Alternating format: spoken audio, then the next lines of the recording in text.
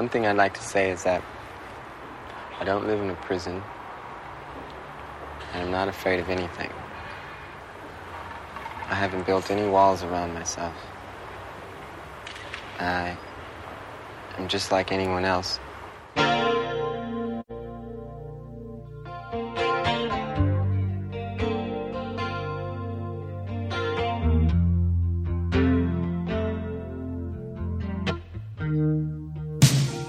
He was a songwriter, an actor, a producer. He loved to laugh, and he could make us cry. None more so than when he left us on April 21st, 2016. This is Stuck in the 80s, and we are gathered here today to get through this thing called life. We're here to talk about the man known as Prince. Some breaking news now for you. There are reports from the US celebrity website TMZ that the pop star and musician Prince has died at the age of 57. With me, as always, as is tradition for all tribute shows, it's my BFF, Brad in L.A. How you doing, Brad? Well, Steve, I've had better weeks, but I'm glad we're getting a chance to talk about this. And I wouldn't even attempt to do a show like this without our Minneapolis correspondent. Say hello to Dr. Dim. Hey, guys. Thanks for having me back. Wish it was for a better occasion, though. I know. Special guest this episode, first time on Stuck in the 80s ever. Please say hi to Jen with one N. Hello. Hi, 80s Nation. I'm Lauren with you. So, Jen, you are you're new to this. So tell people, you live up in the New England area. I do. I live in Portland, Maine. When I first started listening to Stuck in the 80s was in, I want to say 2007. And I was living in Queens, New York at the time. So I was Jen with one N from Queens. And how did you find the podcast? How did you come across it? I had just started listening to podcasts so I could be on the subway and be doing something. And I literally typed in the words into iTunes, Stuck in the 80s. I swear. That is not a made-up story. And I was like, oh, look at this. So I listened, and I listened to the back catalog stuff, what was up to, that date, and then have been listening since, with a couple of breaks in between to have a kid, but you know how that goes. No, I don't. Yes, actually, I do. See, Brad knows. I mean, I didn't actually have well, you know what I mean. Yeah. Steve, I think I texted you Thursday morning that something was going on, news was breaking, and when I first saw the information, there wasn't a confirmation that Prince was dead. What was that? The first you'd heard of it? Yeah.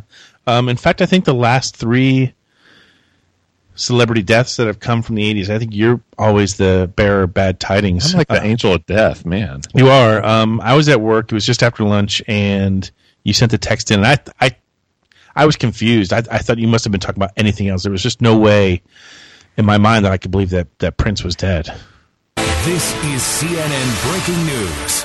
And CNN has now confirmed that the artist Prince is dead. We're just getting confirmation. Earlier, we knew there was a police investigation underway at his estate, the studio in Minnesota. Now, official word. We're getting the word now that Prince has died. CNN's Miguel Marquez is following the story for us. So what do we know so far, Miguel? Well, this is certainly the sort of news that you don't want to believe is true, but Prince has died at the age of 57 years old, according to a family member who does not want to be named. Jen, when did you find out? About the same time, right after lunch. A friend of mine actually on Facebook had written, "Oh, Jen," on my timeline. So I replied, nothing was wrong at that moment. So I replied, "What's going on? I don't see anything," thinking she had posted a video or something. Yeah. And then instantly, like 2 or 3 friends started texting me and Facebook messaging me, and that was it. I just pretty much lost it for, I don't know, half hour or so. Yeah. Yeah, again, the first story I saw was that there was a fatality at his property and they didn't know who it was. I'm like, okay, well, let's wait. And then, then TMZ, who, love to hate them, they don't usually get it wrong, reported that it was Prince, and it was just like a punch to the gut. I was in my office, it was, 9 o'clock in the morning, day starting, and I'm just like, oh, man, seriously, I have to get up and go to meetings and talk about work stuff now? No, this isn't going to be good. What about you, Dim? Pretty much same time you guys did. I saw somebody on Facebook just posted a link to the TMZ piece, and it was interesting. It's in Facebook, the TMZ piece, the headline was that Prince was dead. at age 57. I don't remember the exact words, but that he was dead. And then you click that link, you went to a story, and it was a little more vague. They were saying there was a death reported at Paisley Park. Right, that was the first story. So, my skeptical nature, I put in the comments on that first, whoever it was that posted that, I said, well, I have to confirm this. So for the next, about an hour, just kept looking, Googling and seeing if any other news source was picking it up. And there was a local news source that had a local reporter saying he had talked to law enforcement that said that there was a death there, but they still hadn't said. But I don't know how – it couldn't take much more than an hour after the first news started coming out before they actually did tell us that it was Prince. And I was stunned. You live up in Minneapolis. For those of us who aren't too familiar with geography, where is Paisley Park? It's in Chanhassen. It's a suburb of Minneapolis. I believe it's a bit west of Minneapolis. I hope that's right.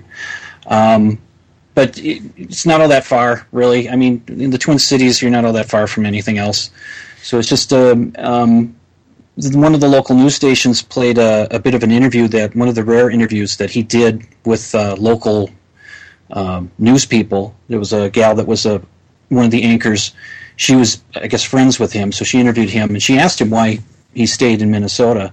And he had said that he never wanted to relocate to Los Angeles or New York because he felt that the environment affects you, and he wanted to be surrounded by what he said was peace. And he found that here in Minnesota, so that's why he never actually left, which was a sense of pride for all of us here in Minnesota that, hey, Prince is sticking with us. What have you ever been there? Have you been to Paisley Park? I haven't been there. I've been to First Avenue plenty of times, but not. I've had a friend that's gone out, and he just told me about this yesterday. He's also friends with Chris Mars, the drummer from The Replacements, and when Chris was doing his first album, he was recording at Paisley Park. So he brought this friend of mine out there while they were doing the mixing, and my friend said that was kind of boring, so he just kind of wandered around, and he ended up in the hangar area, kind of. He says it's like a hangar, but that's where Prince puts on all his shows, and he just stands in the doorway, and you can see all Prince's guitars just kind of lined up, and he's checking that out, and then he looks, and on the stage is Prince with his band jamming, and he just stood there and watched us for a little bit, and then felt like I probably shouldn't be here, and he went back to where he came. Wow, it's amazing.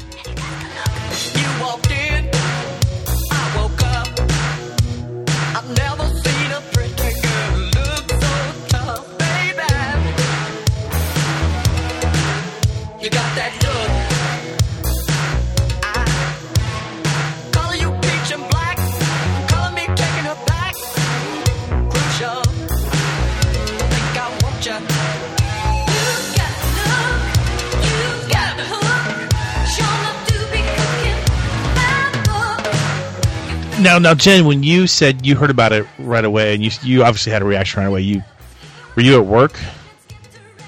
Yeah, I work from home, so I was by myself, and I had nobody to, hug or go out in the hall and talk to about this. So I just, I was a mess for a half hour or so, and tried to get my act together and sort of be reasonable and say, oh, he's not, you don't know him, and that kind of thing. I really didn't expect to be so affected by this. Yeah. So, so I got in my car, and it was a beautiful day, and if you live in New England, you know what that means in the spring. So I rolled down all my windows and blasted Graffiti Bridge and went and got a milkshake, which seemed to do the trick for a while. So, yeah.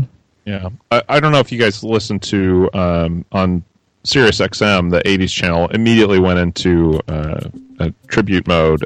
They had Mark Goodman taking phone calls, and Martha Quinn called in, and I think she put it really well. She said, it was tough when Bowie died, but Bowie wasn't really all ours.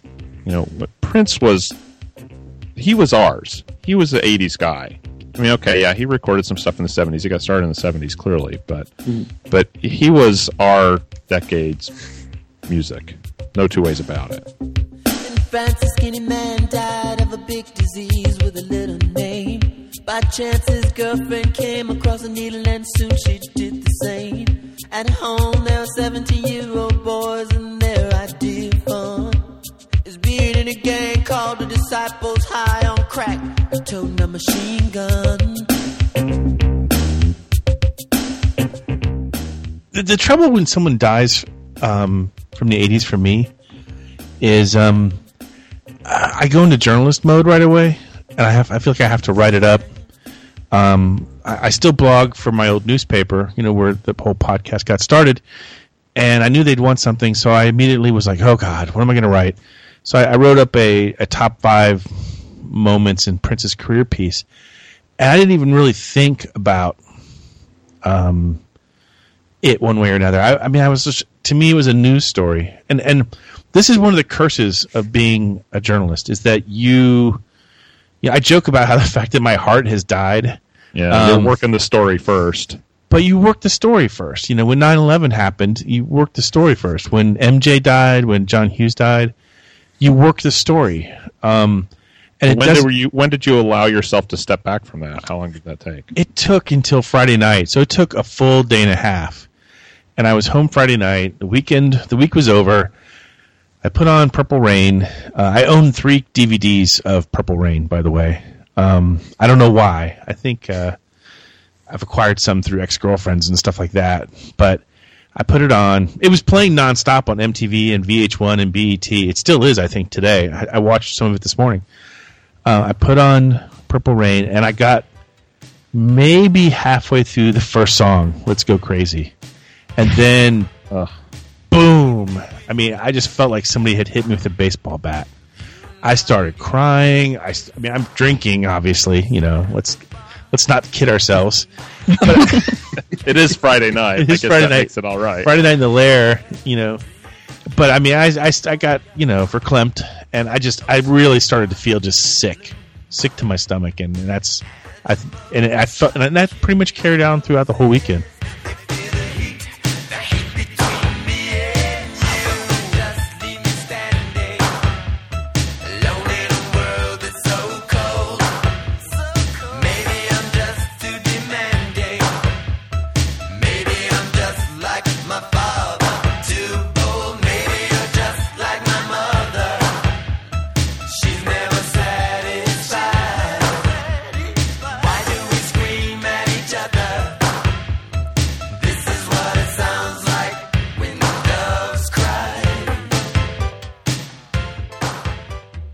So I went on the 80s cruise, loved it, and the very last morning, it's so early and you've stayed up so late trying to do the last fun thing, and I was all packed and we were waiting for, my cabin mate and I were waiting for our friend to come get us, and we would go out and, get off the ship, and so we were like, what's the last thing we can do? The last fun thing we can do. So I put on Purple Rain, because it was one of the movie choices in the cabin, so I put on Purple Rain and we just listened to Let's Go Crazy. Like pulling our suitcase out into the hallway. We were like, that was what we chose for our last hurrah on the 80s cruise. Yeah. That's I had a coworker at work who's about 10 years younger than me, and he's the one who always looks after Kat Benatar when I'm on vacation. And he's never seen Purple Rain. And so he was going to, on Friday night, see it for the first time. And I counseled him. I'm like, look, you're probably not going to like it. You're seeing it 30 years after it was made. You're 10 you don't have the context. You're 10 years younger than me. I saw it when I was, 16. Apollonia's in it. Yeah. I said, you're probably just not going to like it. And I apologize, but you just have to understand that at its very worst, just think of it as, a 90-minute, 2-hour-long music video, like an extended music video. Just enjoy it on that level and try not to be so angry at me for making you watch it. And he texted me later that night and said, I love this movie. I love it because he was like, it's this utopian version of what concert going was like in the 80s. He's like, there's all these people, and he's like, a sizable portion of which have mustaches, which was freaking him out. Quite true. It's people from every race and creed, all drinking and smoking and fighting and dancing and singing. He's like, it's a fairy tale. And I was so happy that he liked it. I mean, that cheered me up more than anything. Every time we give you a song, you say you're going to use it, but you never do. You think we're doing something behind your back. You're just being paranoid as usual. Wendy. Shut up, Lisa, please. You should know by now that we wouldn't hurt you. You should know by now that we wouldn't put a dark cloud over your head. It's just to make you feel good. You felt this way with us before, remember? The nominees for Best Actress are... F*** it, Wendy. Let's break. Why should he do your music? He's been getting along just fine without it. Next thing you know, you'd be wanting to use his motorcycle. I was going to bring this up later, but there's a great book that came out a couple years ago called Let's Go Crazy, The Making of Purple Rain, the movie. And it's by Alan Light, who I think used to be the executive editor for Spin and was a Rolling Stone writer for a while. It's so good. If you guys haven't read it, it's not a long read. It's really page-turner, and I highly recommend it because it's an approach to Prince I hadn't seen before because he wasn't able to, get access to him, even though he's spoken to him many times. But yeah, it's really good. It talks about how the movie was put together, how it really started the whole mythos of Prince, and that idea of men and women and different races and stuff. Like, that was very much by design, and I didn't really realize that until I read that book. It's really good. Dim, you've been to First Avenue, and is it called First Avenue and 7th Street Entry? Is that the full name of it? Yeah. Yes. You've been First there a lot. Avenue and the 7th Street. Lots of times, yeah. Does that movie represent that venue well? It doesn't represent the backstage area very well because it's not like that. They filmed all that stuff somewhere else. But as far as the concert venue and the eclectic mix of people that would be there, yes, it was pretty close. I do remember, however, back in the days when they were making the movie, I was going to art school at the time. I was hanging out with a bunch of punks, and in the newspaper they had some write-up about people showing up for a casting call for extras. And they were having pictures of some of them that were in there, and I just remember our art school buddies and myself just kind of scoffing at them. Oh, look at these posers. I don't think at that point I'd even actually been to the club at that point, but I hadn't been there. But I was already feeling, these people are moving in on our territory kind of thing. I definitely got that feeling after I started hanging out there. I'll look at the tourists all showing up just to see where Prince was from. But the club and Prince had a symbiotic relationship. Prince used the club to work his stuff out, and they gave him the venue to just build an audience and to work on whatever he wanted to work on. And then Prince in turn puts that into the movie, and so the two are intertwined. And it was you still can't separate them. When he died, the memorials that started showing up at Paisley Park, that was understandable because that's where he lived. But people went down to Minneapolis and they went out to on the outside of the building of Minneapolis. There's a bunch of painted stars, and in the stars are the names of bands and artists that have played there. And right near, closest to the door, there's Prince. And people were piling up flowers underneath that. And as the day went on, the city of Minneapolis must have just said, go for it, because they let them close down the 7th Street entry side of the club. And they had a block party thing going on there, and people were gathering. And then once the whatever band that was scheduled to be playing in the club was, I guess on Thursday there was no band playing, so they just were letting people in to just dance. But for the next Thursday night, Friday night, and then last night at 1:30 in the morning, First Avenue opened up the doors. You can come on in and just dance all till 7 in the morning to Prince music. And that Thursday night, that block, it must have been thousands of people there. And that's when it hit me hardest, when that group of thousands of people started singing Purple Rain. That's where I got most, as close to emotional as I ever got. We've talked about Purple Rain, the movie, a couple times, so we're not going to go too deep into it today. We've actually covered it twice in podcast lore. I think it was one of our first 10 episodes, I think. The very first time we ever talked about it, and I think it was just me and Gina Vivinetto, my original co-host. And then in 2009, I think it was, when I was... the infamous... Yeah. Who here has heard the infamous Purple Rain commentary that we recorded? I did. I've not tried to make it through the whole thing, but I've heard clips of it. And I am the keeper of the file. If someone needs it, reach out to me and I'll make sure you get a copy. I persevered. I got through. My wife and I watched the whole thing. It was fun listening to you guys get progressively more... Just they're hammered by the end. Well, I was hammered by the end. We made... I was dating VGF at the time, and Sean Daly was there, and was Kathy there? Or Stephanie Hayes was there? I think it's Stephanie Hayes. And we made Purple Rain cocktails.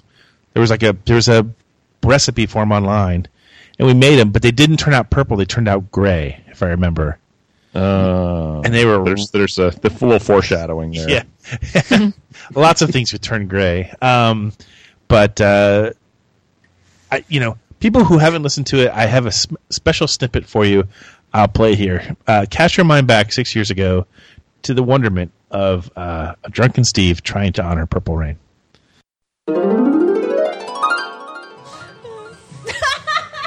The glasses. Steve, every time he doesn't have anything to say, he keeps putting on his sunglasses. Like it makes it all this okay. This is what it sounds it's terribly like mysterious. When doves cry. He's singing and he's drunk. Sweetie, would you like another drink? I honestly didn't listen to that on purpose because I like Purple Rain. It's true. Well, there's a reason I haven't been able to bring myself to listen to the whole thing. It's not bad for the first 25 or 30 minutes, right? Yeah. That's right, Steve. Hi, Steve. You like watching movies with me, Steve. And you, what do you dream about? Is that not the worst? Can we all agree that's the most painful line in the whole movie? Oh, it's my favorite line. It's my favorite bad line in any movie. I say it to Lucy every once in a while, just out of the blue. Well, you got to remind me. What's the line? So they're in the lake. They're near. It's Apollonia Prince, the kid, and they're by Lake Minnetonka, and he's telling her how she has to. No, this is before the purification, the quote purification, and he's asking her about her dreams or blah blah blah with Apollonia, and then Apollonia says to Prince, dramatic pause, and you, what do you dream about? That's perfect. That's the line. That's so thank you. I've heard it many times. I've said it many times. Man. And when the movie first came out, I saw it maybe 2 or 3 times. The first time I saw it was with a friend of mine who is pretty geographically minded. So we're watching that scene when she had to purify herself in the waters of Lake Minnetonka. He turned to me and says, "That's not Lake Minnetonka," and and she jumps in, and of course there's the joke that he knew. He said, "That's not Lake Minnetonka. I'm not sure, but I think it's Lake Elmo. Lake Minnetonka's out in the suburb city of Minnetonka, and it's kind of this weird, sprawling kind of a lake thing. And Lake Elmo's over here by where I'm in St. Paul. It's over in this area, but that was purified in Lake Elmo, my friend. No, you don't want to see that. Do people actually go get...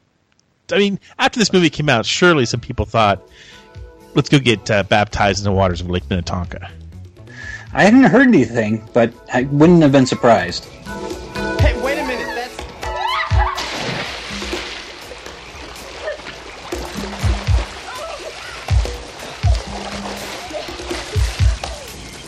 Hold it.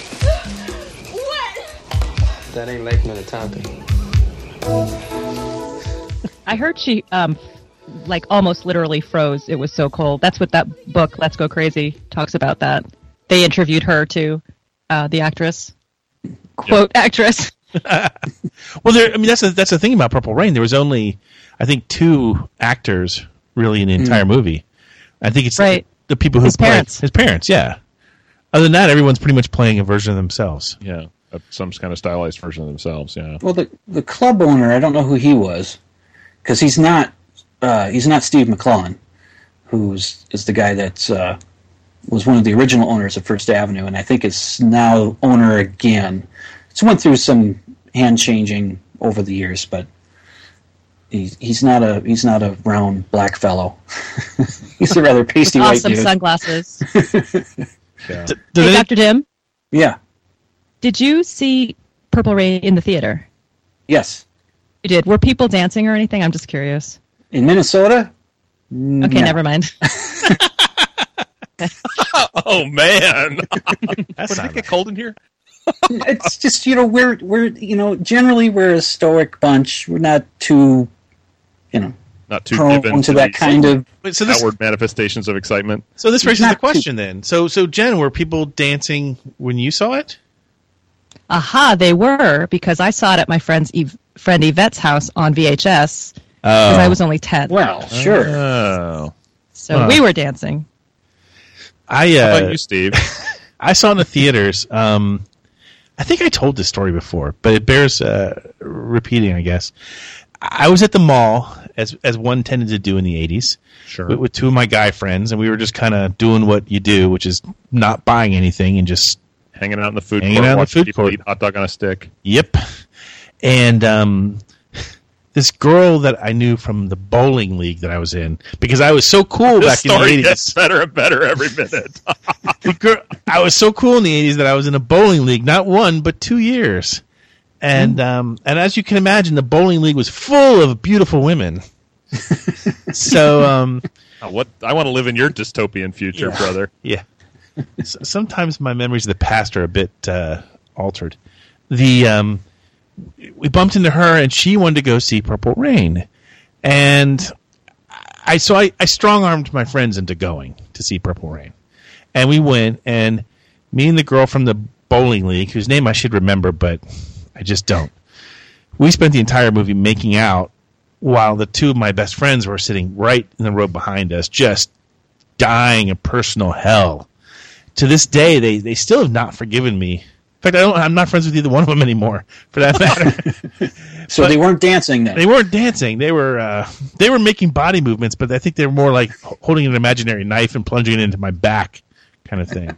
Why didn't they just leave? I don't know. That's a good question. Why didn't they just move? Yeah. If I could get the podcast time machine, I could go back in time and say, guys, just go on home. I got this. I got this. I might get in the time machine and go in the back of the theater where you are supposed to make out in the back row. Yeah. Back row. Is that what everybody did? Did everybody make out in the back row of theaters? Yeah. I don't know. It wasn't necessary. I mean, if there was a balcony, that was always better. There are no balconies in Florida. So Well, I worked in an old theater in L.A. here that had a balcony, but it was always closed because people would go up there and make out. So, Jen, you made out in the back row of movie theaters? Yeah, I didn't really like Short Circuit as much as my parents thought I did. You made out during Short Number Circuit? 5 is alive. Yeah, I should make my own list of the 80s movies I made out to. Legal Eagles. Shanghai Surprise. Well, you didn't miss much. I copped a feel. Yeah, I copped a feel during Private Benjamin. Please don't put that on a What, t-shirt. no Gandhi? I didn't see Gandhi till years later. So I saw Prince on the big screen. The only time I've ever seen Prince on the big screen was not Purple Rain, but when I was working at a company called iWorks Entertainment. Actually, it's where I was working when I met Katie. And we built large format theaters. We're kind of an IMAX competitor. Mm-hmm. And so we had shot some concert footage of Prince. I think it was at Universal Amphitheater. But we were showing some of it in one of the demo theaters in our building, and we had a big company event, and everyone's going to come down to the theater and watch this new footage. And they put it up, and it's a 60-foot high movie screen, and you're sitting 30 feet away from it. So it's this giant image, and out comes Prince, and he's wearing these kind of silk, satin pajama pants, and it was very clear he was not wearing anything underneath them. Like, hi, Prince. I can't get that out of my mind. I'm like, okay, small man, well proportioned. Jeez. Did anybody see the other two movies, Graffiti Bridge or Under a Cherry Moon? No. Oh, yeah. Yeah, so you're the only one who saw all three. Now, did you see the concert film Sign of the Times? Oh, yeah. Yep. No. I saw that too. That's pretty good. Yeah. Graffiti Bridge was was good. The soundtrack is underrated. I think it's very good. And there's some great Morris Day and the Time stuff on there. But Parade was very, very bad. I was looking online and I'd forgotten this, but they had won a bunch of, or at least were nominated for a bunch of Raspberries. Is that what they're called? Razzies. Yeah, Razzies. Razzies. Yeah. Razzies. Thank you. I'm thinking like Raspberry Parade now. But anyway, yeah. So that was not a good movie, but the soundtrack, Parade, is so amazing.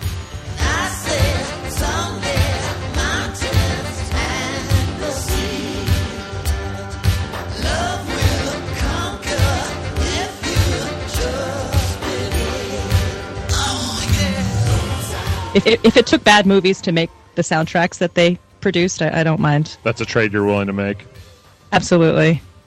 And Sign of the Times is just so much fun. The movie, the soundtrack, all of it. So when all the publicity started pouring out, after his death, a lot of people focused on the fact that he was so private. And there's like a plethora of stories out there about things you never knew about Prince. Oh, yeah. What were some of the things that you guys learned about Prince that you're really surprised about over the last week or so? I just read today, I was reading through one of those links that you sent us, and it was people taught an oral history of Prince, and one of them was that Prince saying himself that he couldn't read music. That surprised me. Yeah, such a talented guy. It's hard to communicate what you want other people to do if you can't write it down sometimes musically. And he said that fairly early on, so maybe he learned since then. But even in that quote, he said he didn't think it would. What would it matter? He doesn't really need to. Yeah. Well, on a personal level, that's absolutely true. If he can communicate what he needs to with the band to get them to do what they want, then maybe he doesn't need. Maybe he didn't need to have that. Clearly, he did okay without it. Well, the fact was, when he started out, he was doing everything. He played everything. Yeah, that's true. He did all his own. When he produced his records, he played all the instruments. I think he brought a saxophone player in because he couldn't play saxophone. But other than that, he was masterful at drums, bass, guitar, piano. So he didn't need anybody else. Yeah, that's a good point. Jen, what surprised you the most? Sort of related to this, I didn't know. I knew he taught himself how to play many instruments, but I didn't know he learned piano at 7. Self-taught, and taught himself how to play guitar at 13, and then drums at 14. Taught himself how to play more than one instrument. That blew me away. That he extremely was born well to do too. This. Yes, exactly. I think the weirdest thing for me was I didn't know he was a hardcore fan of Joni Mitchell when he was younger. I guess Joni Mitchell recently told New York Magazine that Prince used to write her fan mail all the time. Instead of saying you, he would use the letter U, and he'd have all the hearts and stuff like that. And all of his mail was basically, tossed into the trash because they just thought it was some sort of, crazy ass fan. Yeah, I didn't know he had a son. No, me neither. Died very shortly after childbirth. Yeah, that was a sad. Not in part of his privacy, not talked a lot about. Yeah, it was. He married. It was the dancer that was in Sign of the Times, if I'm not mistaken. I can't remember her name. Maya, maybe. Maite. That could be it. And there was a little news about him having a child, and then it came quickly after that the child died, and there was not much said. It was he was a very private person, so he kept a lot of stuff to himself.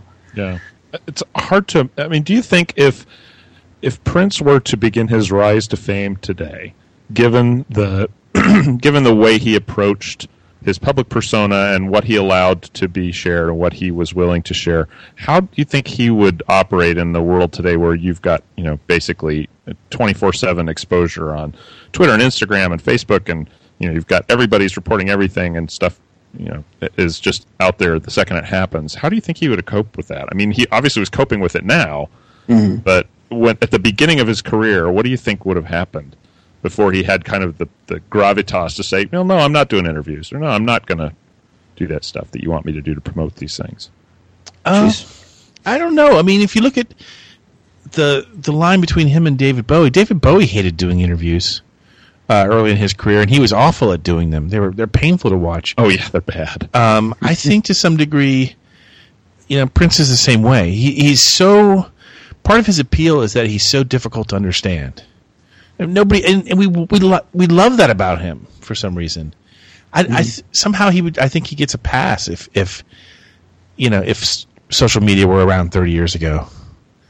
Some people just rise above it all. I mean, I remember thinking, okay, he died in an elevator. I mean, Prince shouldn't die in an elevator. He should die like on a rocket ship, like it gets lost on the far side of the moon. I mean, he doesn't fit into any mold, and so somehow I don't think social media would have even.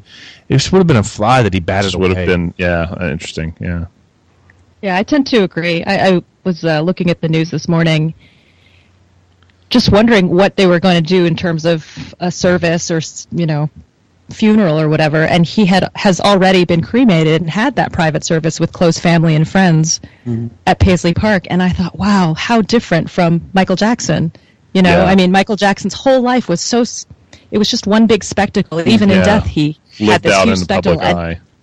Absolutely, and Prince died the way he lived, very privately and very, guarded and only with his closest people near him. And I thought that was kind of beautiful. Yeah, I a lot of respect for that. I have a lot of respect for someone who is, it felt like I'm going to do this on my terms, and he was able to maintain that.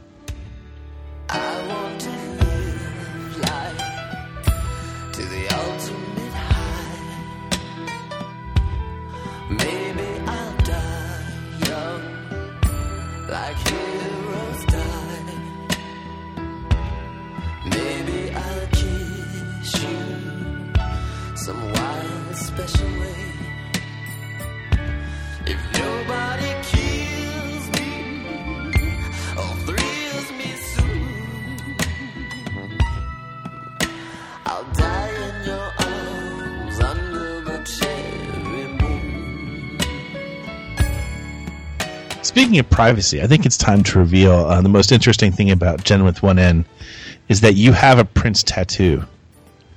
I hope that's not the most interesting thing about me. As regards Prince and this show. Yes. Yeah, sure. No, I got a Prince tattoo. It's on my right ankle. I got it when I was 19, so I've had it for about 10 years now, but it's not a joke. But no, I got it in the early 90s for $15 by this guy called Tattoo Ernie was his name. Oh, dear. You didn't meet him down at the pier, did you? No, probably not his Christian name, but yeah, so Tattoo Ernie did my tattoo, and it meant a lot to me. It was I only have two. That was my second tattoo, and it was a time, when I'm living on my own and learning how to buy groceries and learning how to pay bills and become an adult, essentially. And I was trying, and I think partly because of Prince's example in a weird way, trying to figure out what my personal mythology was, like what was my deal. Yeah. And so his symbol, this was before he changed his name to the symbol, but the symbol meant so much to me because I loved him and loved his music, of course, but also just the whole man-woman idea, and it looked kind of like a cross, so there's this sort of religious undertone to it, and I was figuring, who I was as a person and as a young woman, and the whole gender thing and sexuality thing. I mean, it sort of was all wrapped up in that symbol, so it's meant a lot to me over the years, and yeah, have it forever now. When you guys look back years from now, and you think about, or even today, and you think about Prince, what moment stands out the most in his career? Dim. The Hall of Fame tribute to George Harrison and the all star-studded musical act playing While My Guitar Gently Weeps, and then Prince just stealing the whole bit at the end with that monster guitar solo he did.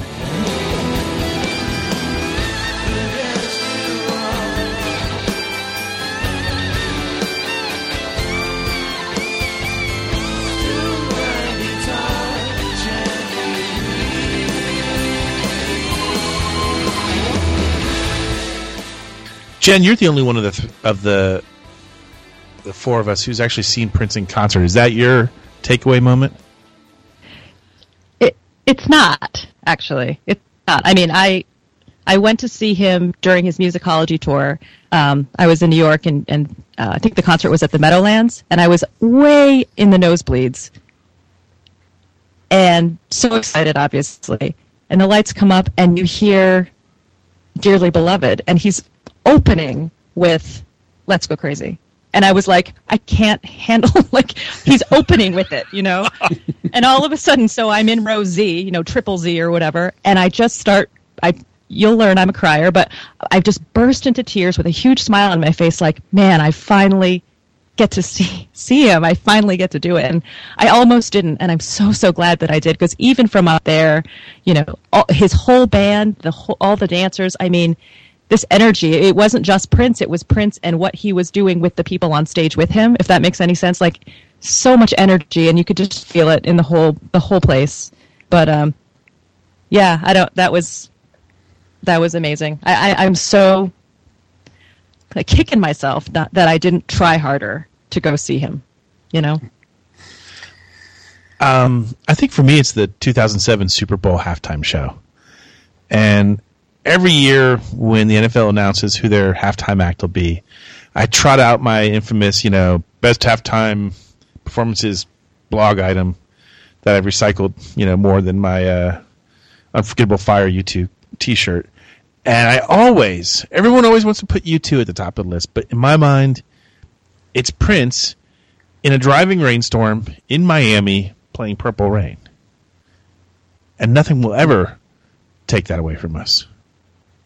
Yeah, it's an amazing moment. I agree with you on that, Stephen. I think that some of it for me was my expectations were super low. You know, I just felt like the NFL had kind of been trotting out, you know, let's see which, you know, maybe the kids will be okay with this, but the parents won't turn off the TV, you know. And I just felt like the choices were so kind of bland, and I almost expected Prince to just kind of phone it in. But it's a great set. It is a great set. And it's the driving rain, and the weather's terrible, and it's like, whatever, I'm doing this, and you're going to listen to it, and you're going to like it. Yeah, and Prince was Prince because he had that floating screen come up behind him, and his shadow cast on there. Yeah, the phallic I remember nature it well. of it. The non-wardrobe, non-malfunction. It's just Prince being Prince.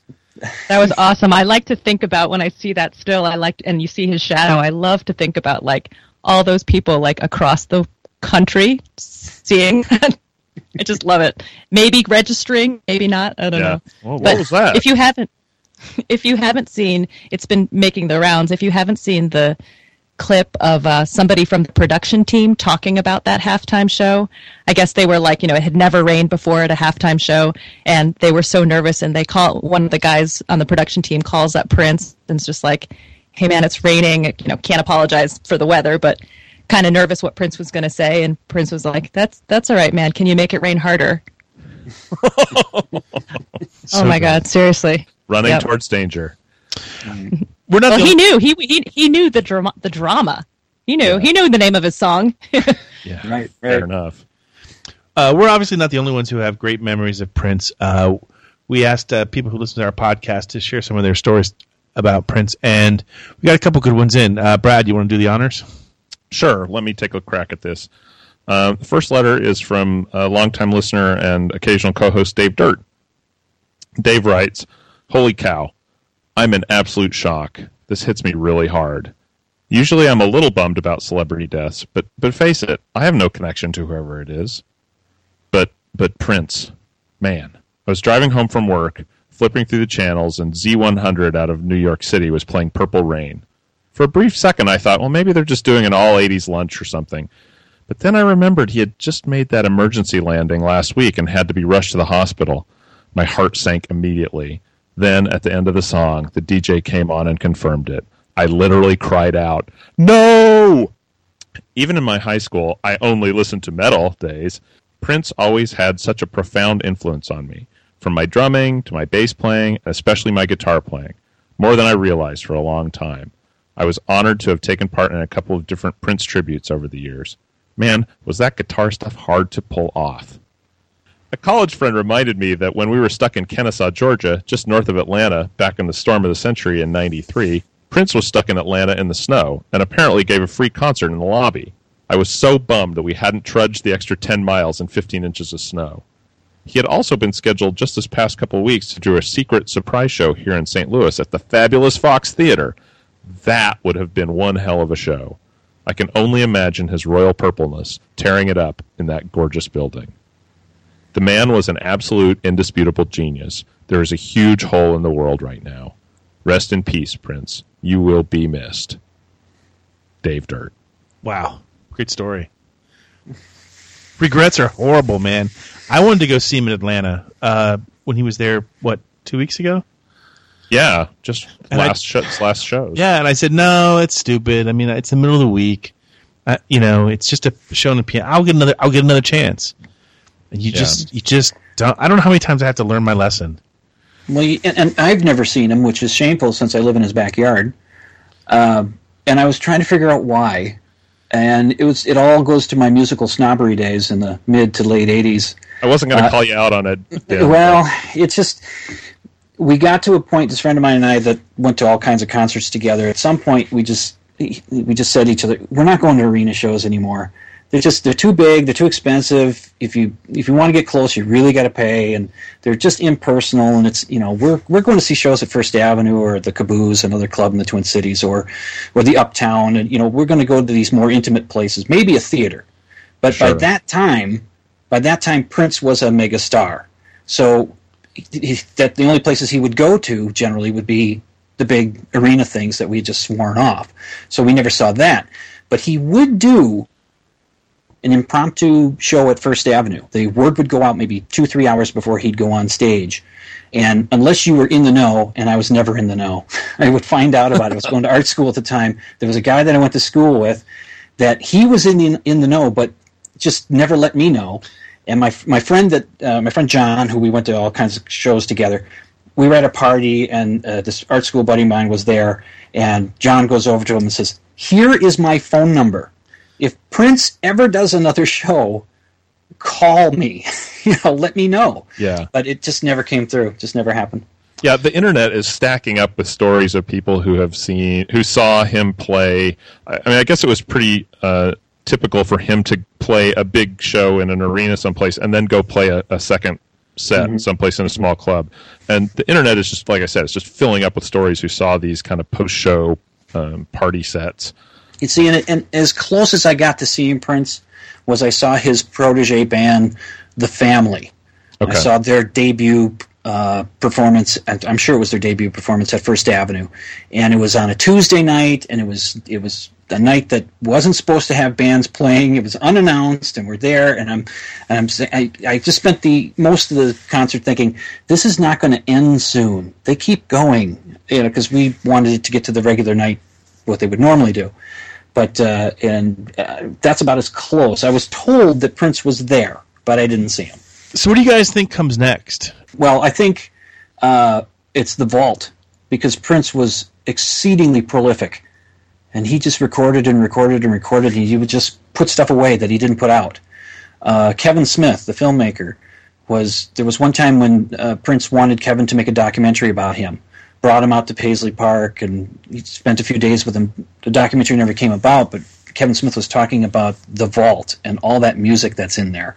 Yeah. Will that ever see the light of day? I wonder who curates that now that he's passed away. Like, who is going to manage that release and, kind of shepherd that stuff through the process? I also wonder if maybe they'll lighten their grip on his online music presence, Oh. Yeah.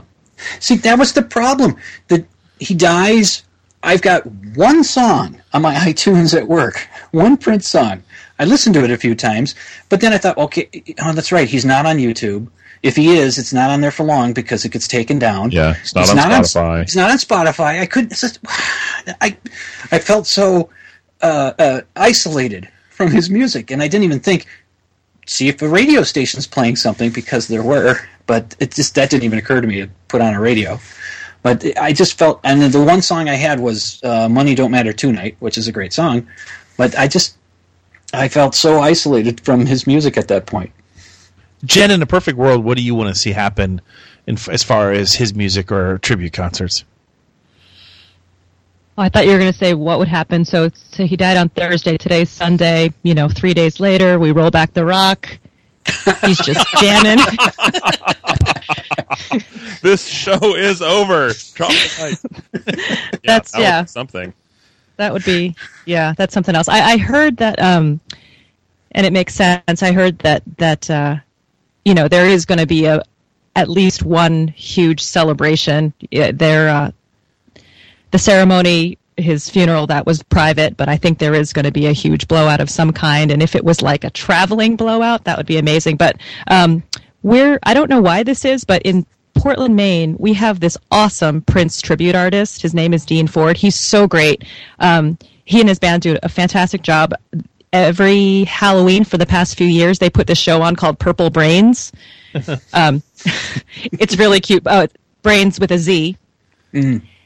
And a couple years ago, Dr. Fink, who was in the original Revolution, he actually played with Dean Ford and his band. So, of course, I went to go see that, and that was amazing, and it was just really fun. And it's like getting to see a teeny tiny bit of, a shadow of Prince, but sometimes it's better, it's always better than nothing. But, yeah, I'm just going to see what we're going to do locally here. I've been very interested to see sort of around the country and around the world what fans have been doing to mourn and to celebrate, and I think it's going to go on for a while, and I'm kind of dreading the next few weeks when we start to get reports, like verified reports about why he died and how he died and stuff like that. But until then and up to then and after then, it's just listening to more music. And there was a point, I definitely encountered Prince in the 80s, and I hear you say on the podcast all the time about being part of your DNA, and Prince just absolutely is, and I didn't really realize it till this week.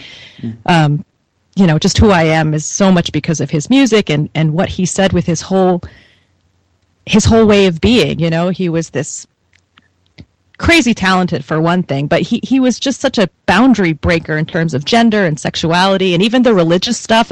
People weren't singing about God a lot. There was Madonna, of course, but just the intersection of that, the sexuality and the religion just always blew my mind. And anyway, I forgot your question, but you answered a better one. You answered a better one. Okay, good. Exactly.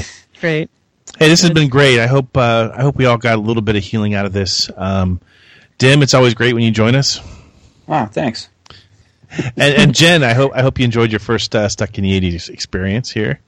Yeah, absolutely. Thank you guys so much. I was really hoping it would be broadcast news, but this was good too. It was very healing for me. Thank you. Before we go, I just want to say one last thing. There's been some talk lately about all these catastrophes adding up to some premature end to the 80s. In fact, the Associated Press 2 days ago published a column by Joel Ryan, who is a Los Angeles-based author who has written a lot about the lives of former child stars. Yesterday, Joel tweeted, quote, "A piece of someone's childhood is dying every single day." And she linked to the column. In that column, Joel says that the death of Prince is also about the end of the 80s, or rather, quote, the arguably premature end of the I Want My MTV decade. She continues, quote, "To be sure, the 1980s ended years ago, but decades and their icons tend to linger. The children of the 60s have made it to their 60s with a good number of their cultural pillars intact. Bob Dylan, Aretha Franklin, Diana Ross, Paul Simon, the Rolling Stones. The children of the 70s still have Bruce Springsteen, John Travolta, and everything and nearly everyone from Star Wars. But the 80s were pop culturally about Prince, Whitney Houston, and Michael Jackson." Joel continues, "Prince died Thursday. Houston and Jackson died in 2009. A piece of someone's childhood is dying every single day. The 1980s are not special, and they're not cursed. They're just going fast right now." Unquote. I think it's a fantastic column, and it's hard to disagree with anything that Joel says. But here's my 2 cents.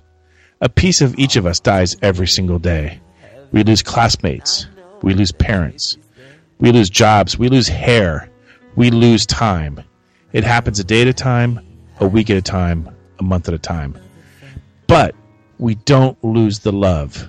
We love what Prince gave us. The music, the movies, the performances, the messages. we don't lose the faith. We will continue to sing Let's Go Crazy at the top of our lungs until they put us in a truck. And that's why, God help us all, we remain here, hopelessly, stuck in the 80s.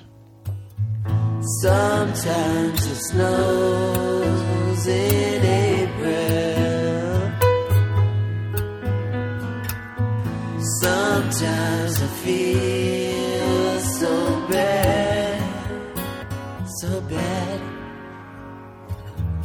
Sometimes I wish that life was never ending. But all good things they say never last. And all good things they say never last. And love, it isn't love until it's past.